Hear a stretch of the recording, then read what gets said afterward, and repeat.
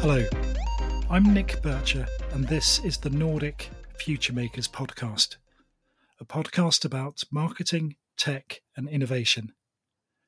In these sessions, I talk to some of the people who are doing amazing things in the Nordic region, and I also talk to Nordic people who are doing amazing things elsewhere in the world. Today, I'm very happy to have my first returning guest. I'm joined by Frank Attia, who is the Managing Director of Adobe in the Nordic region. So, welcome back, Frank. Thank you, Nick, and thank you for having me back. As I'm looking forward to it because I spoke to you over a year ago now, and obviously a lot of things have happened since then. So it's great to catch up again. Absolutely. That's the least we can say. A lot of things have happened. Yeah, and I think Adobe have been at the forefront of a lot of the things that have been going on. So I've got lots of things that I want to ask you about today. If we jump straight in, shall we just go for it and see where we end up? Absolutely. Shoot. Okay. The first thing, over the last year, there have been, as we said, lots of things happening. Where everything seems to start is with the data. And I think that's a theme that I've seen you talking about, is this idea of the cookieless future, and getting on top of data is a really critical thing for companies and the board and the C-level and everyone else. Yeah, absolutely. I mean, I think the data has always been really critical in the ability of organization to create customer experiences that are personalized. The evolution of the market with some of the leading companies such as Google, Apple, and Microsoft progressively removing third-party cookies has made the challenge of data even more important. And all that has been greatly accelerated by the pandemic, because with the pandemic, everything has turned to digital. I think we were already on that train, like things were more and more digital. Customers would engage more and more digitally.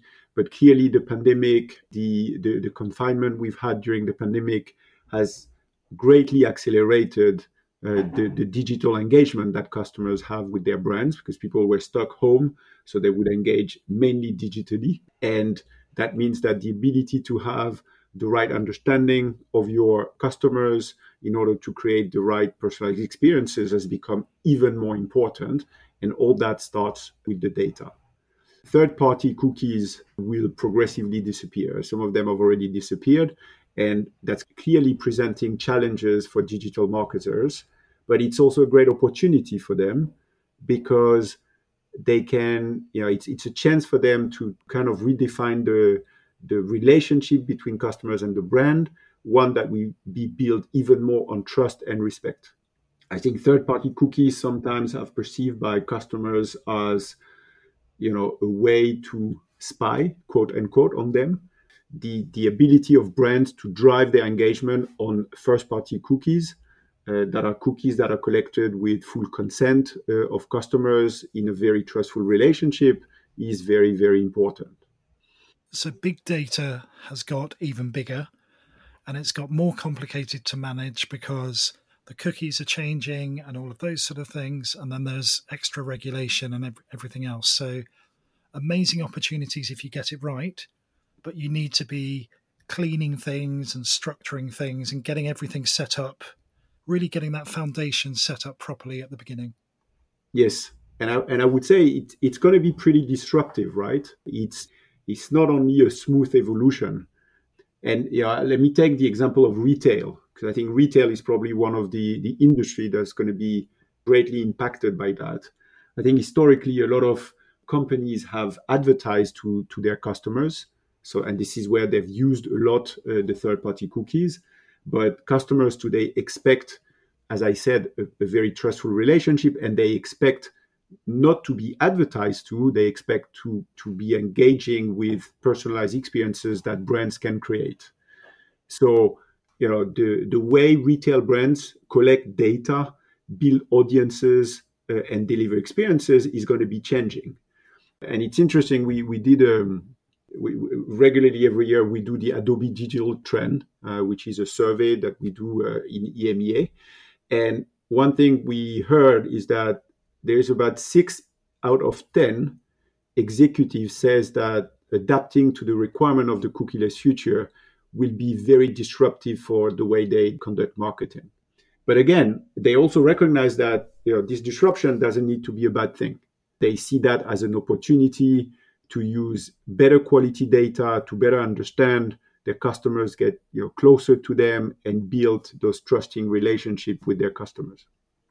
Have you seen it becoming a bigger thing at organizations? So it's not just the digital department or the IT department, it's senior levels in the whole company thinking about this. Absolutely. I mean, this is, I would almost say, the cookieless question is on the agenda of every of board meetings, because they know how important it is to get it right. Because it's kind of redefining the fundamentals of marketing, right? In the sense that you need to make sure that you have a very effective first party cookie or first party data strategy so that you can deliver what customers are expecting. The other thing that we see very important is the real-time aspect of things. Very important in retail, but actually pretty important in a lot of industry. When a customer engages on a journey with a brand, a lot of things can happen in a real-time manner. You can be a retailer, but even a bank, an insurance company, sometimes even in the B2B world, that there's some stuff that you need to be able to capture in a real-time manner in order to be able to drive this personalization.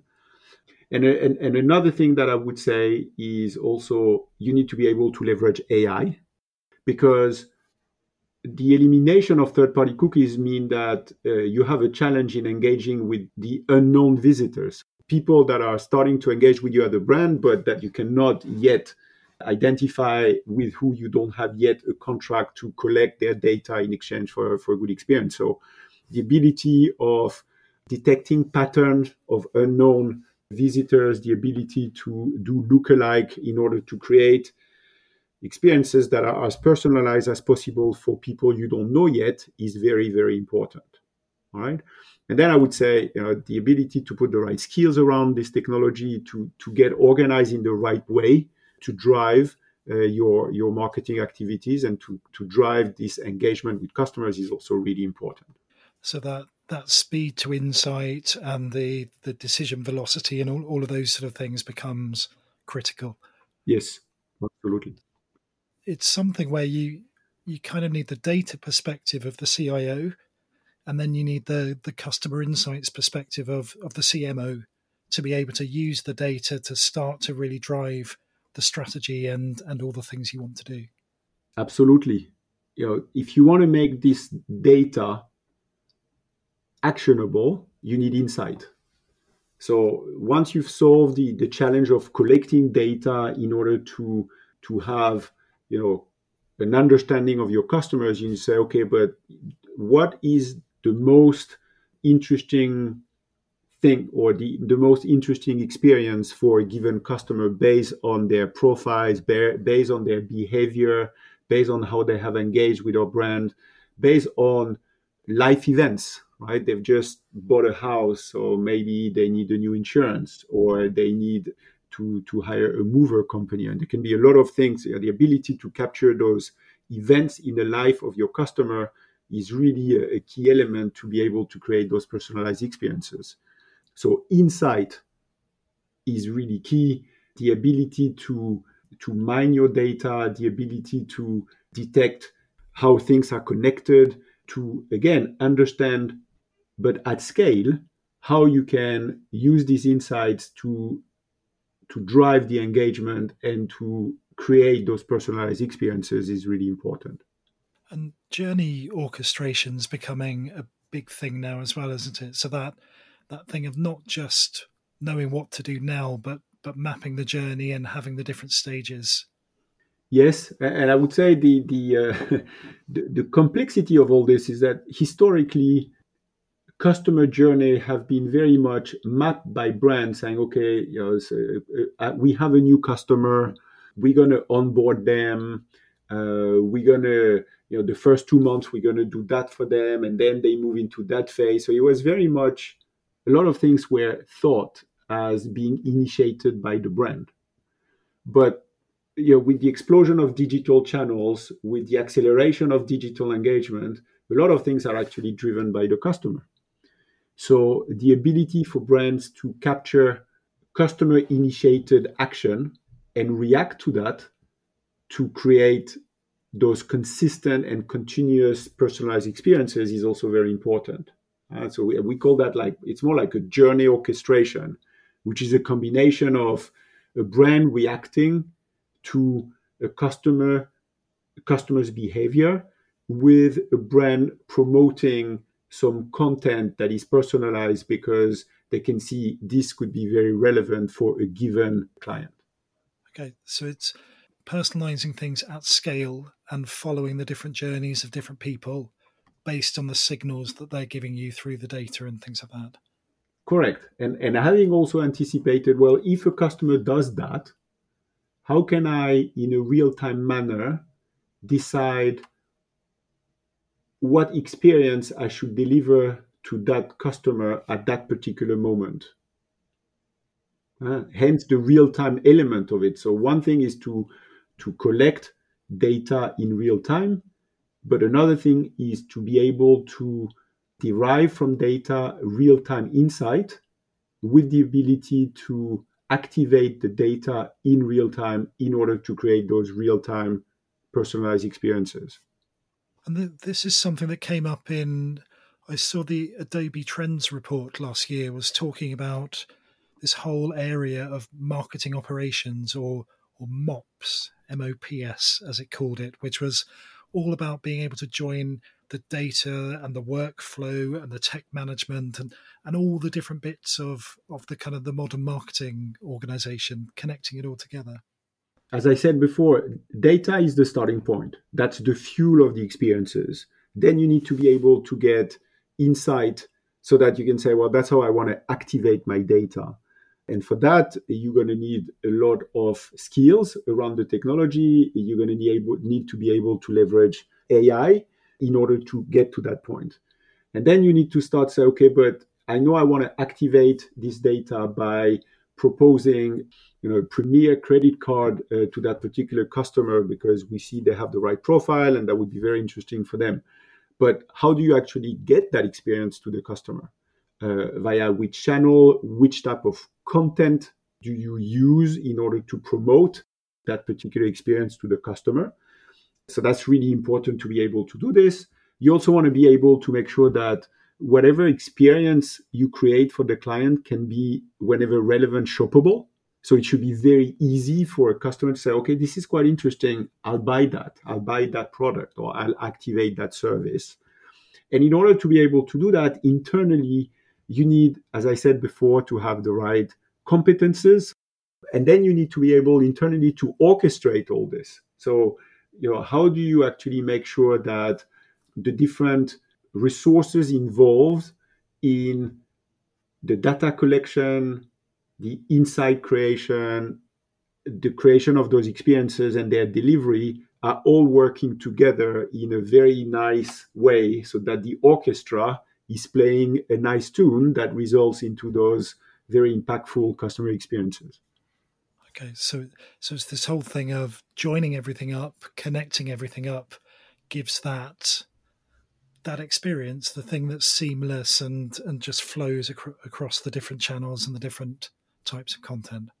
Yeah, this is what we call, join the dots. And when we see more and more customers driving this via use cases. So they would, for example, say, okay, we need to increase the average value of a customer by X%. To do this, because we know this will have the following financial impact on our business. To do this, we need the following capabilities. We need content, we need data, we need to be able to activate those channels, we need to be able to create this type of experiences. And that's how you join all the dots, right? So having this holistic view of what customer experiences you want to create, And why? The why is really important, right? You don't do that just for the sake of it. You do that as an organization because you know it's going to get you more customers, more revenue, more loyalty, and impact your top and your bottom line.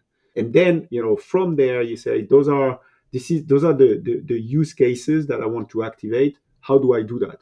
And that translates into, well, I need the following technical capabilities, I need the following skills, I need to reorganize the way we work around that to have more agility, to be able to take into account the real-time component. Those are the kind of things that companies are really very focused on as we speak. And I always ask people an open-ended question, which is, what are you curious about? But I think with you, I'm going to ask you a slightly more closed question in the same way, because I've seen you talking about this a lot recently. So it's not B2B anymore, it's B to everyone. So is that something you've been watching closely? Is that something you think is changing quickly, the nature of B2B and how people connect? I would say that B2C has been transforming a lot, but B2B even more.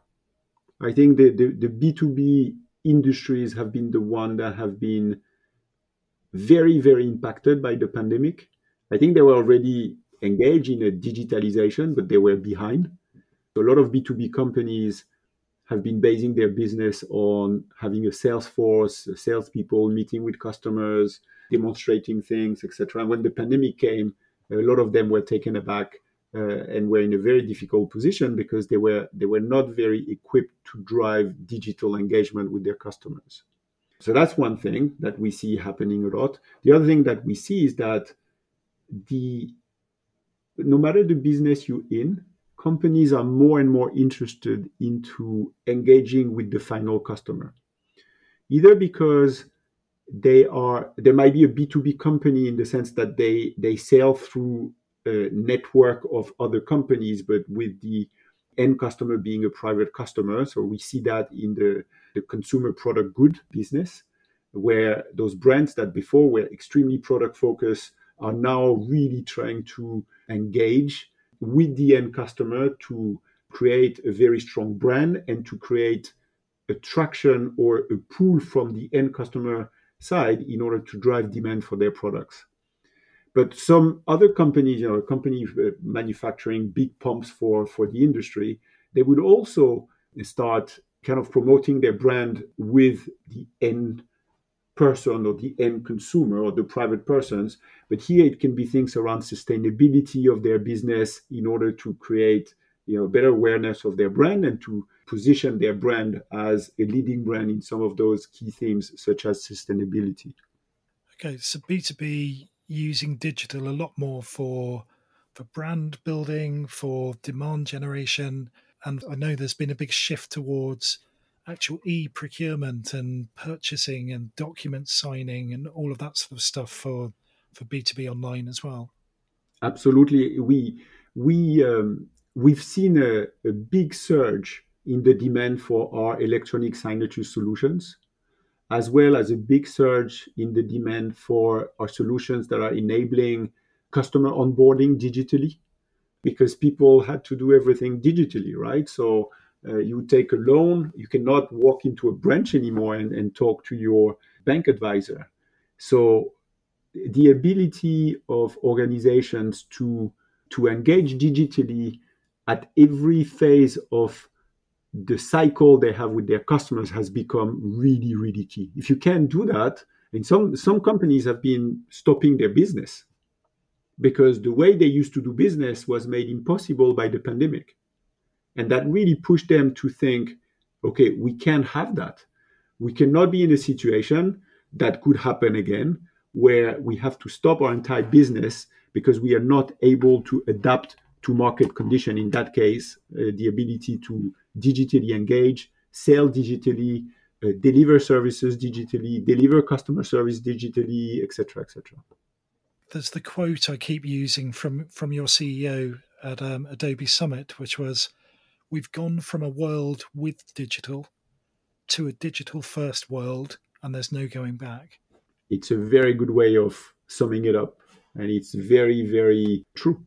So you're seeing B2C data management, insights, connecting everything up, and kind of really having that real time personalization and experience stuff happening. But you're also seeing that happening in B2B as well. And basically going through everything. Everything is now digital, data driven, personalized, and connected. Yes. And this is not to say that the physical world is not to be leveraged, by the way. Huh? I mean, you have brands that are fully digital from the start. But when you look at brands that historically have been analog brands or base their business on a network of stores, for example, I mean, the ability to be digital first, but merge the physical and the digital in a smart way is also really important and can constitute some key differentiator for those brands. So we are not saying physical will disappear. We're saying it's digital first, and how do you actually get the physical integrated in those digital engagement? Is it something where people should just be making a big jump forward, or is it something where a better approach would be test and learn and bit by bit? So where are we now? Is it big jumps or is it incremental steps forward? Well, I'm a strong believer of trial and fail because I think sometimes it's very hard to get it right first. Having said that, I think it really depends on who you are as an organization. So I can give you a couple of examples. We've seen some customers of ours that were engaged on a digitalization or digital transformation journey that was originally to be pretty progressive, right? They had a plan. They had like a 5-year plan that we had been discussing with them. We had started on the first phases, and then came the pandemic, and some of those customers saw their business stop. I mean, their business. If you're an airline, your business just stopped, right? Travel and hospitality, the business stopped. Some business stopped because they could not get raw material to produce their products. And here we've seen companies that have been very ambitious and they said, okay, this is actually a window of opportunity. We could either decide to hope for the best, save on cost, wait until it goes away and come back to normal, or we could say that's an opportunity. We have a window where, and that never happened before, people actually don't have much to do because our business has stopped.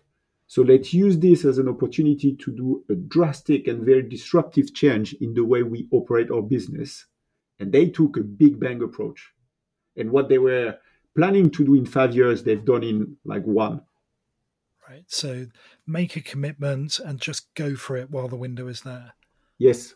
But again, it really depends on who you are as an organization. But I've seen things that I had never seen before, like the ability of some of those companies under the pandemic. We actually did a survey or with the London School of Economics, where we looked at how different companies had reacted under the pandemic.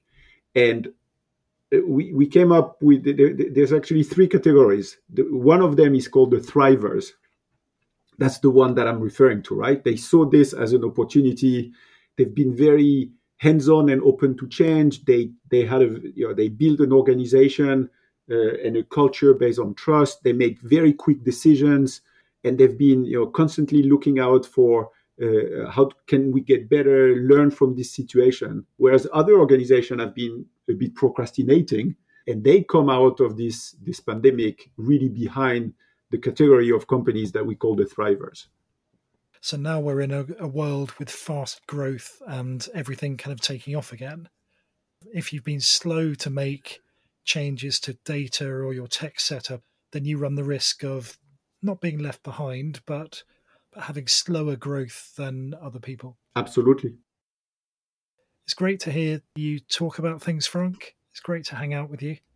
You described it as a boomerang earlier. You kind of come back for a second time. Absolutely.